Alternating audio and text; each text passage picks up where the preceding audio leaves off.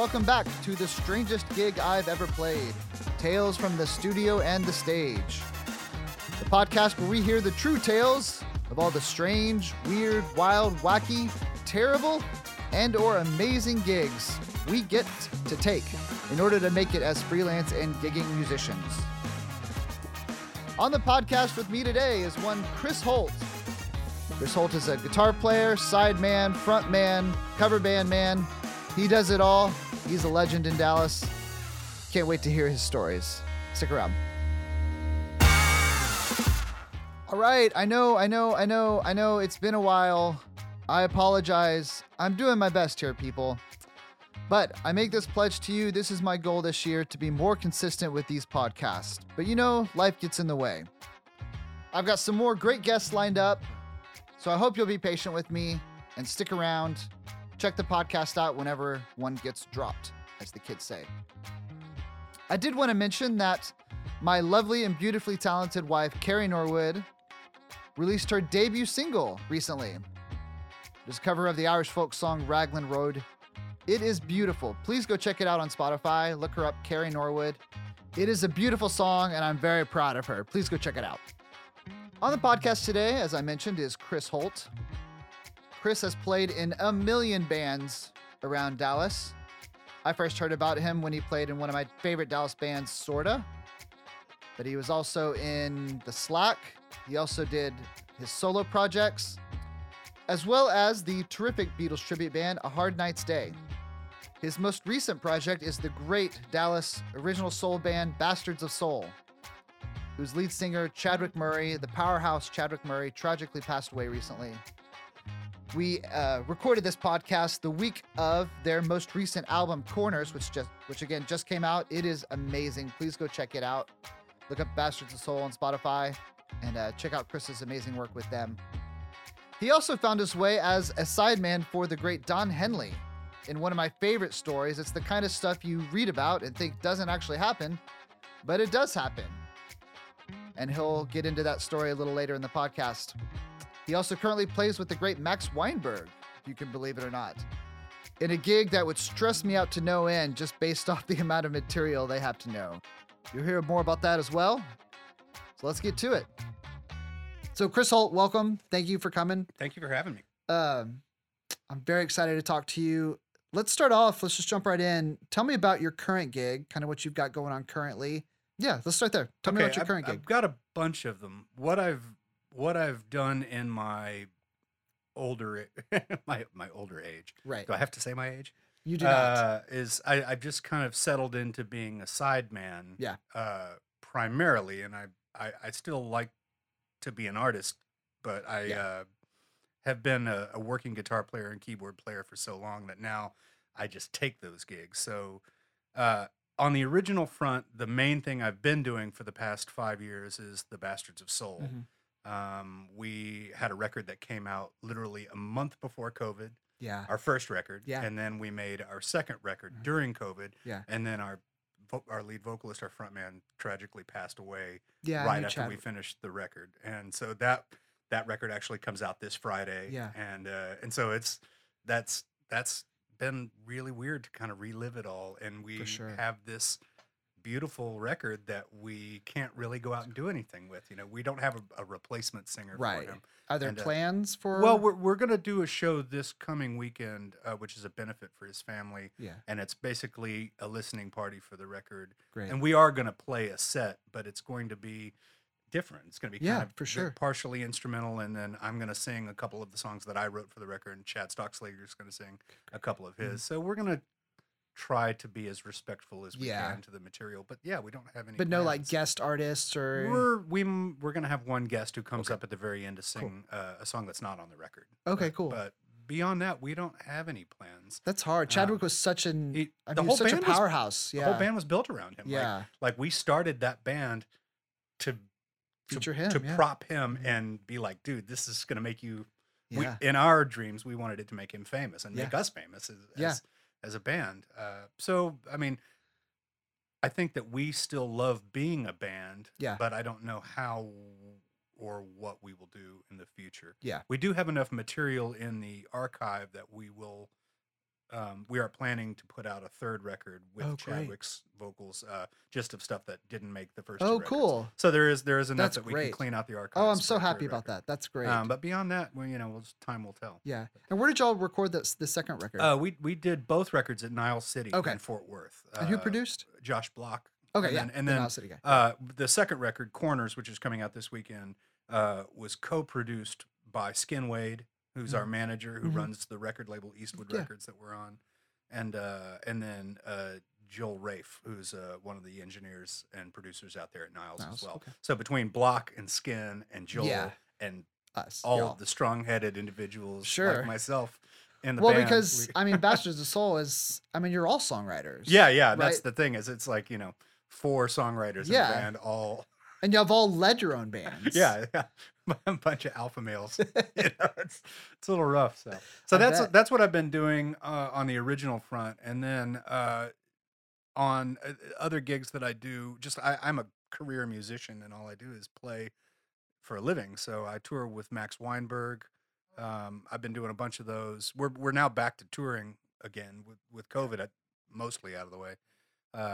And Tony Kishman, who's a McCartney guy, and I do that with him, and that's a cool gig because he does his McCartney thing, and I know all the material, so all I have to do is just show up, fly to wherever the next gig is, and it's all backlined, and I just play guitar, bass, piano, and sing. Cool. How'd you get hooked up with Max? Max called me because one of the guys that I play with in Tony's band, the McCartney guy I was just talking about, he has been playing with Max for 10 or 15 years now. And he called me one day and he said, "Hey, Max is looking for another guitar player, singer who can handle this workload." And the thing about Max is you have to know 300 plus songs, and there's never a set list. The way Max does it is he takes requests from the audience, and there's a master list that scrolls on a video screen behind the band. Oh, wow. So during the show, people look at the list that's scrolling, Yeah. and they'd say, "Oh, well, we want to hear American Girl by Tom Petty, or we want to hear You Really Got Me by the Kinks, or Zeppelin, or the Beatles, or whatever Only it is." somebody who came up with Bruce Springsteen would And need to do that. And there's always Always, you yeah. have to know every Springsteen song. Oh, ever. for sure. So my friend John Murjavi, who's the other guitar player, called me one day about 3 or 4 years ago and said, "Hey, I do this thing with Max. I'm going to send you the master list, and I want you to tell me how many of these songs you already know." And so I looked at it, and I kind of fudged it a little bit. I said, I know 85% of them, which is pretty Yeah. close. I probably knew 75% Yeah. of them by heart. And then he said, "Okay, well, learn the other 15%, and you're in." And so I did that, and it's a fun gig, but That's man, great. it's anxiety ridden. Oh, I bet. Because you never know what's coming next. So do you don't play with charts or a book or anything? We can play with charts. We're allowed to use charts. Yeah. Okay. And I don't really need the charts for the songs so much. What I need are lyrics, because I sing. Because a you're lot. singing some? Okay. Yeah, I sing a lot of them. And on any given night, I might sing 70% of the songs, or it might be Glenn, the bass player, who sings. Yeah. It's like, because you never know what's coming. Sure. You might have a clue, like, okay, we're definitely going to play Thunder Road because the Springsteen fans always want to hear that, or and there's some songs that get called more than others, but there's tons of deep cuts and other things that, and you got to know every Beatles song on earth, which I do, but it's hard when you're like, you kind of look across the stage and go, okay, you sing the high harmony and I'll take the guitar solo, and then Yeah. you Y'all are figuring that out before yeah, Max and counts I it mean, off. if it's the same group of guys and Yeah. we've done it before, then a lot of times we just know what we're gonna do. But some songs will get called that we've never played. They'll call, because what Max used to do in that gig was he would go out into the audience with a wireless mic and walk around. I mean, he's real comfortable with his fan base, so he would just walk out. "What do you want to hear? Yeah. What do you want to hear?" And then he would call them to us, and then we'd kind of talk and go, "Okay, I'll play rhythm and sing, and you take the guitar solo." Yeah. And people are trying to stump y'all, I'm sure. All the time. And they'll ask for stuff that's not even on the list. And sometimes Max will go, "Yeah, we can do that, right, guys?" And we go, "Come on." But when COVID happened, and then we came back from COVID, he didn't want to go out in the audience anymore. So what he started doing was just putting index cards near every seat, and then they pass around a hat, and then Okay. so That's cool, yeah. he can control it a little bit more that way if he wants to, Right. because He can look at it and go, he can "Nah, look we're at an not doing index that." card and go, "Oh, it says Thunder Road." but Yeah, we know that one. but no, it's a great fun gig. But it it keeps you on your toes. Oh, for sure. So I do a lot of that these days. Mhm. So between that and other local projects, I've got 100 other little things that Yeah, I do absolutely. around town when I'm in town. But And then tell me about you played, or maybe I may still play it when he's playing with Don Henley. yes, that's been going for about the last 10 years or so. And how'd you And get that gig? man, it was crazy. It was do you Salim Narala, you know Salim, Yeah, I've met some. producer here in town. He called me one day about 10 years ago and said, "Hey, would you have any interest in teaching Don Henley's kid guitar?" Because I knew Don lived in town. I Yeah, mean, everybody knows, Don's a right. Texas boy. And I said, "Well, sure, give him my number." So, calls the next day. "Hey, Chris, it's Don Henley." And I'm like, so, long story short, I wound up going over there to meet the kid. While I was over there at his house, he and Stan Lynch. I'm a huge Tom Petty and the Heartbreakers fan. So Yeah, just the second I walk in and Stan Lynch is standing there, fucking I'm like, Stan "Oh my Lynch. god!" Yeah. They're working on a song in the studio, and Don kind of invites me back and says, "Hey, you want to crack at this guitar solo?" I mean, I'm just like, I'm like, "You're talking to me?" And so literally Yeah. on the spot, he Wow. asks me if I want to track this guitar solo that wound up being on his record. That's And it awesome. turned into 3 days in the studio with him. And over the course of the next couple years, he would just call me from Mhm. time to time. I was teaching this kid, Yeah. but that kind of came and went, like Yeah. that wasn't something that was happening nonstop. But Don kept calling. He would say, "Hey, a friend of mine passed away, and the family has asked me to sing at the service. It's in East Texas. You want to go down there and sing with me?" And I needed an accompanist.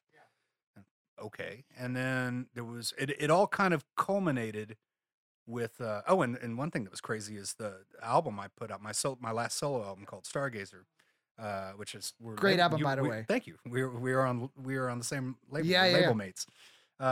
He sang on it. Like he told me at one point, because I had done some favors for him, he said, "Well, hey, if you want me to sing on your record, you just let me know." And I thought he was kidding. But then he reminded me of it and said, "Hey, seriously, let me know when you're next in the studio if there's a song." And I was like, "Oh my god!" So he came in and did a duet with me on this. Where'd y'all do it at? At a place called Tomcast here in Yeah, Dallas, yeah. with Mhm. Paul Williams Mhm. producing, and it was amazing that Don did that for me. And I thought surely that was That was the it. end of it. Yeah. But then a few months later, he called me and asked me to do a gig in Vegas with his full band, um, subbing for a guitar player named Pete Thorne, this guy who's a legend. Yeah. I mean, dude, Oh, Pete yeah. Thorne's. And what I didn't know was that Pete had gotten himself into a situation where he was kind of double booked. He was touring with a Japanese artist, and he had a tour of Japan scheduled for that summer. And you just can't say no to Don. And so when Don has something comes up and Pete says, "Oh, sorry, I'm going to be in Japan," Don called me and said, "Would you be able to come to Vegas and play guitar?" Was it a And one-off or was it like a residency? I thought it was supposed to be a one-off. Okay. But what I found out later was that it was an audition. Oh, And okay. since basically the way I tell it is there are a million guitar players that could have done that job, but the ball crossed the plate. I swung real hard and hit Yeah. it. And then the next thing you know, I was in LA shooting a video with Dolly That's Parton. great. And then I'm like, what is going on? And he asked me to join the band full time. That's And great. that was in 2014, I guess. And I've been with him ever since. It went really well for a long time up until about 2018-ish when the Eagles reformed. Yeah. And when the Eagles came back with Glenn Fry's son Mhm. and Vince Gill, Mhm. then that just kind of took all of his time away. Yeah. Like the Eagles, he can't say no to the Sure. Eagles. It's just It's a machine. it is a huge machine. Yeah. And even though I could play the whole Eagles catalog in that show, they have 5 other guitar players. Right. They've got Stewart and Joe and Vince and Deacon now, and so I just kind of wait until Don's ready to do more solo Solo stuff. stuff, yeah. So the last time we did a full band show was right before COVID in 2020. Do you And then think he we has did, plans for another solo album? well, we've talked about it a little Yeah. bit. We did a thing together last year for Matthew McConaughey's Mhm. virtual benefit thing. We Cool, did yeah. a song, and Milo Deering and Don Yeah, and yeah. I did it Mhm. together. And we were playing around with some bluegrass arrangements, and Don Fun. was really saying that he was Kinda digging it, yeah. interested in doing a bluegrass record, and we were talking about doing it in Dallas. And But then they booked a bunch more Eagles stuff, dates. yeah. So Well, now it they'll be kind of it's catching just up. kind of on hold, and really Don can do whatever he wants at this point. So, Yeah. but technically I'm still in the band, and the band is still on call if he decides he wants to do something. That's great. I mean, the way it's been for the past few years, we'll do 4 or 5, 6 gigs a year, and they always end up being these really cool, Absolutely. surreal gigs. That's great. And of course, COVID kind of screwed all that up. But, Yeah. But So- for 3 or so 4 years, we were touring the world, Yeah. going all over, and that was just the dream. So tell me what it was like, because you've done like cover band things. Yeah. You've done the Beatles thing. Yeah. You've done. What was it like to step up and you're playing Boys of Summer and you look over and that's Don Henley and you think to yourself, I'm not in a cover band. I'm in the band. That was the most surreal thing. I think that the first gig in Vegas was the one where it was, and it's not even the weirdest one. Like, I mean, I kind of made notes. I was like, I can tell you some crazy stories, especially, the way I look at my career, you break it up into two things. There's all the touring I did at the bottom of the barrel with the absolute weirdest, worst gigs you could possibly imagine, stuffed into a van with 7 other people, not, sleeping on couches. But then there's the polar opposite of that, which is the what I call the top of the mountain, which was Don and playing with Ringo and playing with James Taylor and playing with Joe Walsh and the Doobies and all this stuff that has happened kind of through the Don Henley connection. And those stories are equally surreal. They're maybe not, they're not bad. They're just on a whole other level that it's hard for somebody like me to process, because I'm a pretty normal dude. Yeah. and so whenever I was doing that first gig with him and we were doing Boys of Summer and Hotel California, like, dude, the very first time I had to play Hotel California and play Stuart Smith and I were doing the guitar solo duels, I was freaking out the entire time. I'm standing there going, don't screw this up. Don't screw this up. Like, literally every single lick has to be perfect. Yeah. Or every person Everyone in this will know. arena is going to know that I screwed up the iconic solo. Yeah. And so those are the moments where you really have to have it together. Yeah. And but it is surreal, because you're looking around thinking, wow, all these songs, one after the other, Dirty Laundry, One of These Nights, Hotel California, Massive hits. Yeah. The Long Run, like every one of them, and it's the whole show, and you're just thinking, geez, this guy has 50 years now. His life has been this. Yeah. And It's those crazy. those of us who are fledgling songwriters, we want just that one, Oh, that just a one taste. song to cross over into,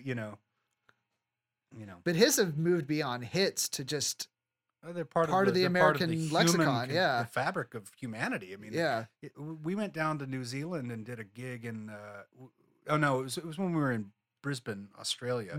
It's down in that part, but there was this bartender. We had a night off, and it was the night before we were playing at the Enormo Dome across the street or whatever it was, and there were like 3 of us from the band that were just sitting at the bar, and we're all just pretty normal looking dudes, And the bartender's this young, she's like 21, gorgeous, and she's just like, well, what do you guys do? Who do you? Oh, we're musicians. Oh, well, who do you play with? Don Henley. Oh, I never heard of him. Okay, well, where are you guys playing? The thing across the street. She's like, Megadome. you're playing there? And we're like, yeah. And she's like, well, who's he? We said, Don Henley. And she said, well, what's a song he sung? And we went, Hotel California. And she goes, oh my God, it's my favorite song. Like, well, that's the guy. That's the guy. Okay.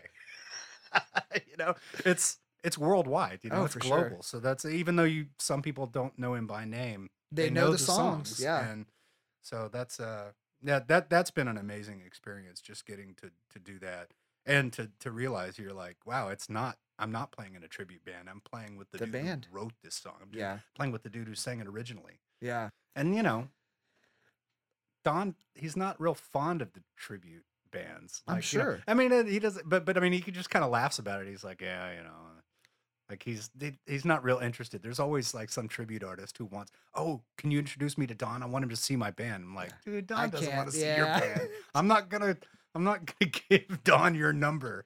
So, He had high aspirations that Don Henley is going to come check him out in his Thursday night gig wherever. right. But I did have a lot of people come out of the woodwork, you know, when all of it started happening. Like, oh, I've always wanted to meet Don, or oh, do you think you could get us tickets?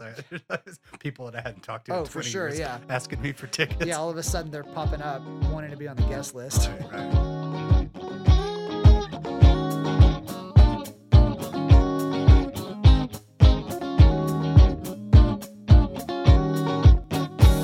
So tell me now about, let's have some fun and let's talk about some of the weirdest, strangest gigs you've ever done. Okay. And when I say strange, I don't necessarily, and you said it before, I don't necessarily mean bad. Yeah. It's just those gigs where you look up and you're like, how did I get here? This is crazy. Well, there's one, you know, I mean, and I could talk about like when I played with Ringo, because that to me that's like the pinnacle of everything. Yeah. I think when we did a show in Tacoma, Washington, at the Tacoma Dome there, and it was for Joe Walsh's Vets Aid, and you know, we were the house band for the entire show. We played our set with Don. We backed James Taylor for his whole Wow. set. We backed Joe Walsh for his whole set, Yeah. and then Joe's brother-in-law is Ringo. Yeah. And so for the encore, Ringo comes out and does With a Little Help from My Friends. Wow. With us there, and nobody really knew the vocal part or harmony part except me. So I was told by our MD Will, he said, Chris, you sing the harmony. Yeah. And so I literally got to do the Lennon accompaniment, the call and response Yeah. thing in the bridge, and like on the videos, like my voice is real prominent. And then I got to trade guitar solos with Joe on it. Yeah. Which was, so that was one of the most, I mean, to me, that was the pinnacle of everything, but Yeah. not the weirdest stuff. There was one time, this is actually a wild story. This was in like 2017, like the summer of 2017. And keep in mind, I'm not going to tell you about all the times where like it was like Puppet Show and Spinal Tap. You know, like I Yeah. could tell you about the time where we played a gig and the featured act was a chicken taking a dump on a bingo card, and people were cheering more for that than they were for the band. I could tell you those stories, but this one is a good one. So we were it was in the summer of 2017, I think, and we had a gig in the Hollywood Hills with Don, Mhm. and we were going to play with Jackson Brown. Yeah. So Jackson was going to do his kind of brief opening set, and then we were going to do the set with Don. They were going to sing Take It Easy together, and so there were lots of cool things that were happening there. And when we were riding over to the gig, we were getting kind of all these updates at the last second. It was like, oh, Jackson wants to do this song, or Jackson wants to do that song, and we're only gonna have an hour because Bill Murray's gonna do a set. And I was like, wait, what? What kind of a set? Yeah, like, and it was Like like, a well, apparently he's doing like a spoken word thing or something. Like, Okay. what? Okay, so we get there, and it's in the middle of the summer in LA, Hollywood Hills, blazing sun, this gigantic mansion on a hill.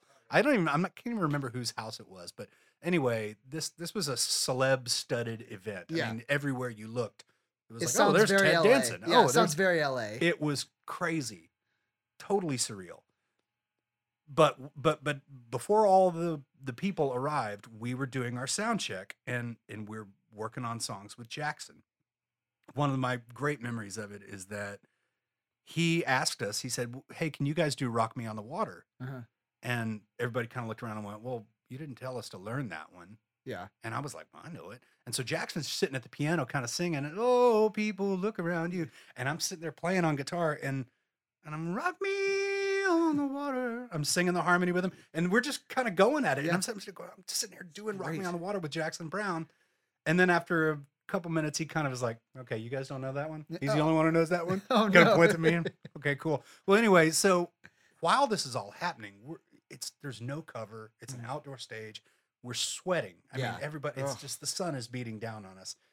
And I'm just kind of looking, and I'm looking at my pedal board, and I can't even see the lights, you know? And Yeah. I'm like, man, I don't even know, I don't know only what's know on, if yeah. something's on. Like, I can't even tune my guitar because I can't see. And then out of nowhere, this umbrella just kind of appears in my sight line, and I'm like, I look up, and Bill Murray is handing me an umbrella. He just appears out of the And ether. I'm like, thanks, Mr. Murray. hands me an umbrella. And so I'm standing there, and then I look, and he's dressed with like, he's got like a Hawaiian shirt on, shorts, just a little funny Oh, hat. gosh. And I'm like, it's like, what about Bob? You know? And then he's got a slew of umbrellas under each arm. And so he walks kind of over to the girls, and he's like, hands them, and he just kind of repeats it across the front of the stage. Doesn't say anything. And yeah, just handing everybody umbrellas. And so we're all standing there with our umbrellas. And then when it comes time to play a song, we have to put them down. But then between songs, we hold our umbrellas again. And, I thought, well, that was just the strangest thing ever. That sounds like a scene out of a Wes Anderson movie. Yeah, right? So then when sound check is finished and we're kind of getting ready to go back to our quarters on the other side of the compound, wherever those are, I'm walking down the stairs and Bill Murray steps right in front of me. Hey. And I'm like, hey. He goes, do you mind if I look at your guitars? You've got a lot of them. And I was like, yeah. And he's like, oh, hey, this is my son. And he introduces me to his adult son who's standing there. He's like, can he come too? Of course. Sure, yeah. So I walk up there. My tech is standing there by my vault of guitars. I usually bring about a dozen electrics on the road, and then I have acoustics as well.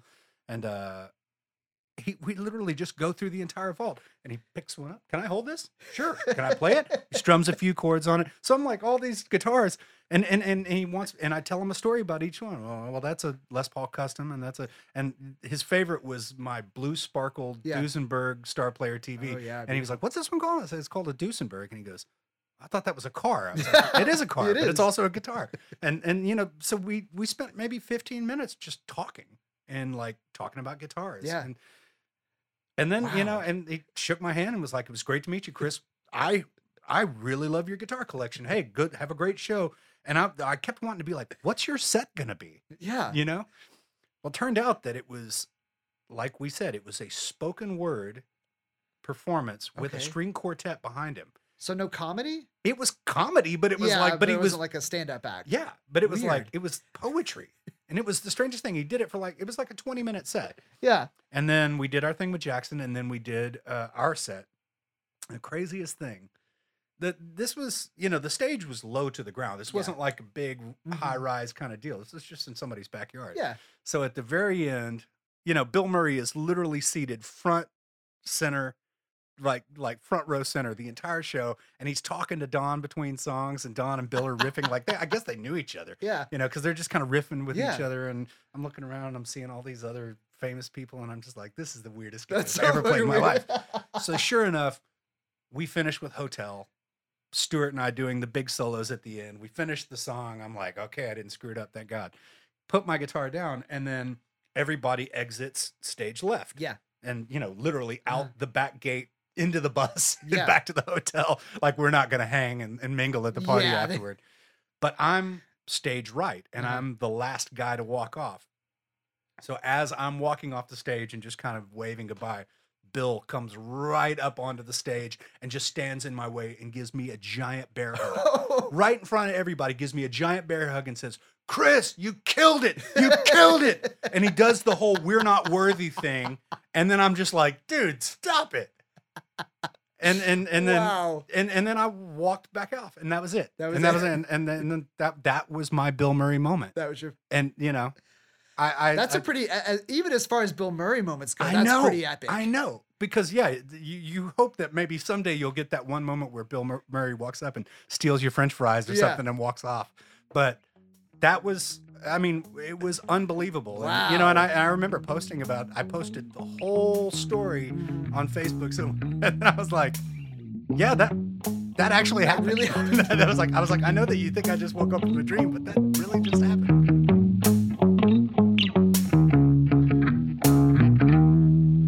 So as someone who's, you've talked about it, you've played for Chicken Drops, and you've played, as you said, the top of the mountain.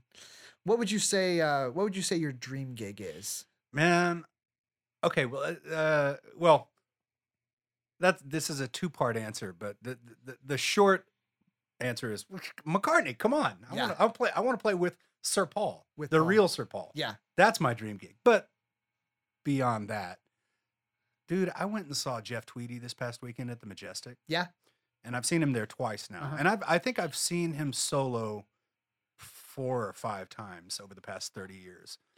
And when Jeff tours solo, he just walks out with an acoustic guitar, no teleprompter, no keyboards, no loop pedals, no pedal board of any kind. He didn't even plug in his guitar. He's got one mic on the guitar and one mic for his vocal. And it's a sold out room. And man, you can hear a pin drop. And he just sings his songs. That's great. And to me, I think that's all I really ever wanted. I think all I really ever wanted was to be, not to be adored, but to be able to sing my own songs to an audience that will shut up and listen. A captivated dude, audience. I've done so many solo gigs over the years, and I've fronted bands where I was the songwriter and the front man.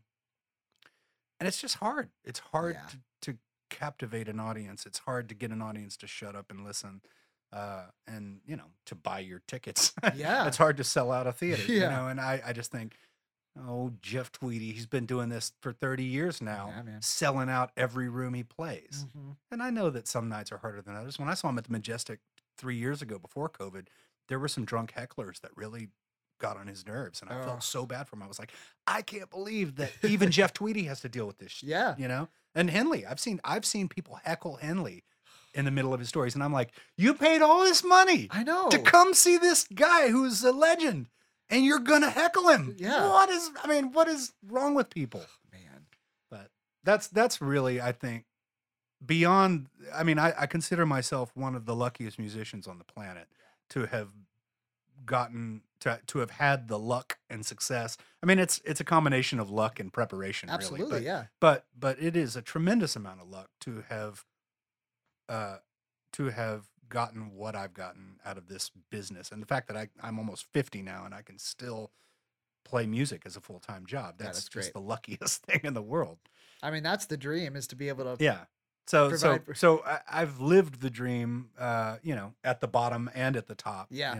But really, all I think I would ever want more than that would be to be able to play a theater and have a sold out audience of people that wanted to hear me sing my songs. Because I've got lots of them, but I just gotten to a point where I'm like, I've become a bit apathetic about. I mean, I one of the last conversations I had with Trey. Well, it was the very last conversation. He was at my house just a few days beforehand, and I said, I'm gonna make another solo album this year, dude. I promise. I was like, I